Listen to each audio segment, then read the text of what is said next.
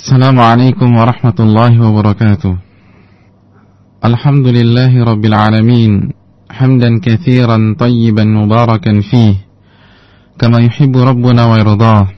Wassalatu wassalamu ala nabiyyina Muhammad wa ala alihi wa sahbihi wa man tabi'ahum bi ihsanin ila yaumiddin. Amma ba'd. Pasal ketiga, adab-adab dalam azan. Sesungguhnya azan merupakan syiar dari syiar-syiar Allah Subhanahu wa ta'ala. Bahkan ia merupakan syiar yang sangat agung. Azan adalah pengumuman atau i'lan masuknya waktu salat fardu atau wajib. Ada beberapa adab yang berkaitan dengan azan yang harus diperhatikan dan dijaga. Di antaranya, adab yang pertama, niat yang salih, niat yang ikhlas atau benar. Selayaknya seorang muadzin atau orang yang mengumandangkan azan hanya mengharapkan wajah Allah Subhanahu wa ta'ala semata dengan azannya, mencari pahalanya dan meraih balasan yang disebutkan dalam banyak hadis. Maka dari itu, janganlah ia mengharapkan materi dunia seperti gaji bulanan atau mengharapkan rumah khusus untuk kediamannya, kedudukan yang tinggi di tengah masyarakatnya, dan lain sebagainya. Rasulullah sallallahu alaihi wasallam telah menjelaskan keutamaan azan dalam sabda beliau sallallahu alaihi wasallam, "Al-muadzinun atwalun nasi a'naqan yaumal qiyamah." Yang artinya, muadzin atau orang-orang yang mengumandangkan azan adalah orang yang paling panjang lehernya pada hari kiamat. Hadis sahih yang diriwayatkan oleh Imam Muslim. Beliau memperingatkan agar tidak mengejar dunia dengan azan. Rasulullah sallallahu alaihi wasallam bersabda kepada Utsman bin Abil As dengan sabdanya, "Wattakhidh muadzinan la ya'khudhu ala adzanihi ajra." Yang artinya, dan pilihlah muadzin atau orang yang mengumandangkan azan yang tidak mengambil upah dari azannya. Hadis sahih yang diriwayatkan oleh Imam Ahmad dan Abu Dawud dan yang lainnya. Ini menunjukkan bahwasanya seorang muadzin atau orang yang mengumandangkan azan tidak selayaknya mengambil upah dari azannya. Walaupun sebagian ulama membolehkannya mengambil apa yang telah ditetapkan waliul amr atau pemerintah baginya sebagai balasan atas keterikatannya sebagai muadzin. Adab yang kedua, menjaga waktu. Hendaknya seorang muadzin atau orang yang mengumandangkan azan selalu menjaga waktu azan, memperhatikan dan memeliharanya tepat pada waktunya. Sebab dialah orang yang diberi amanah untuk mengumumkan kepada manusia tentang datangnya waktu salat, waktu berbuka, ataupun waktu sahur mereka, sehingga ia tidak menyia-nyiakan amanat itu sedikit pun. Telah disebutkan dalam sebuah hadis mursal atau hadis yang disandarkan seorang tabi'in langsung kepada Nabi sallallahu alaihi wasallam, "Al-muadzinuna umana'ul muslimina ala salatihim wa hajatihim."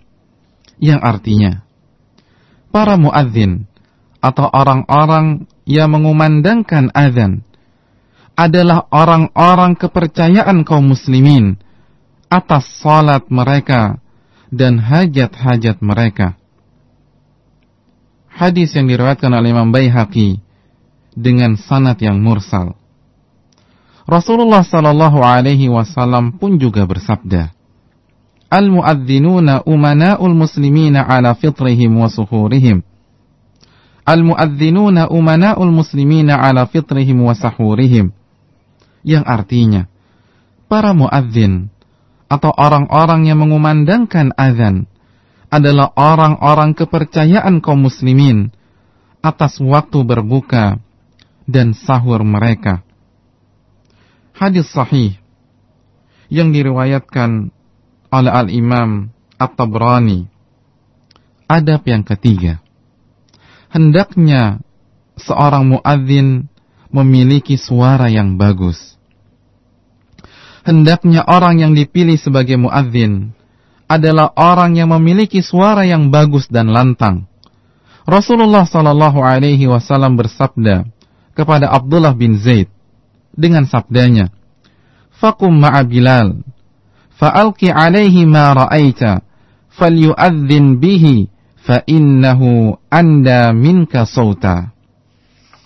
Yang artinya, pergilah engkau menemui Bilal, lalu ajarkan kepadanya apa yang engkau lihat di dalam mimpimu. Suruhlah ia mengumandangkan azan dengannya. Sesungguhnya ia lebih keras suaranya daripada engkau.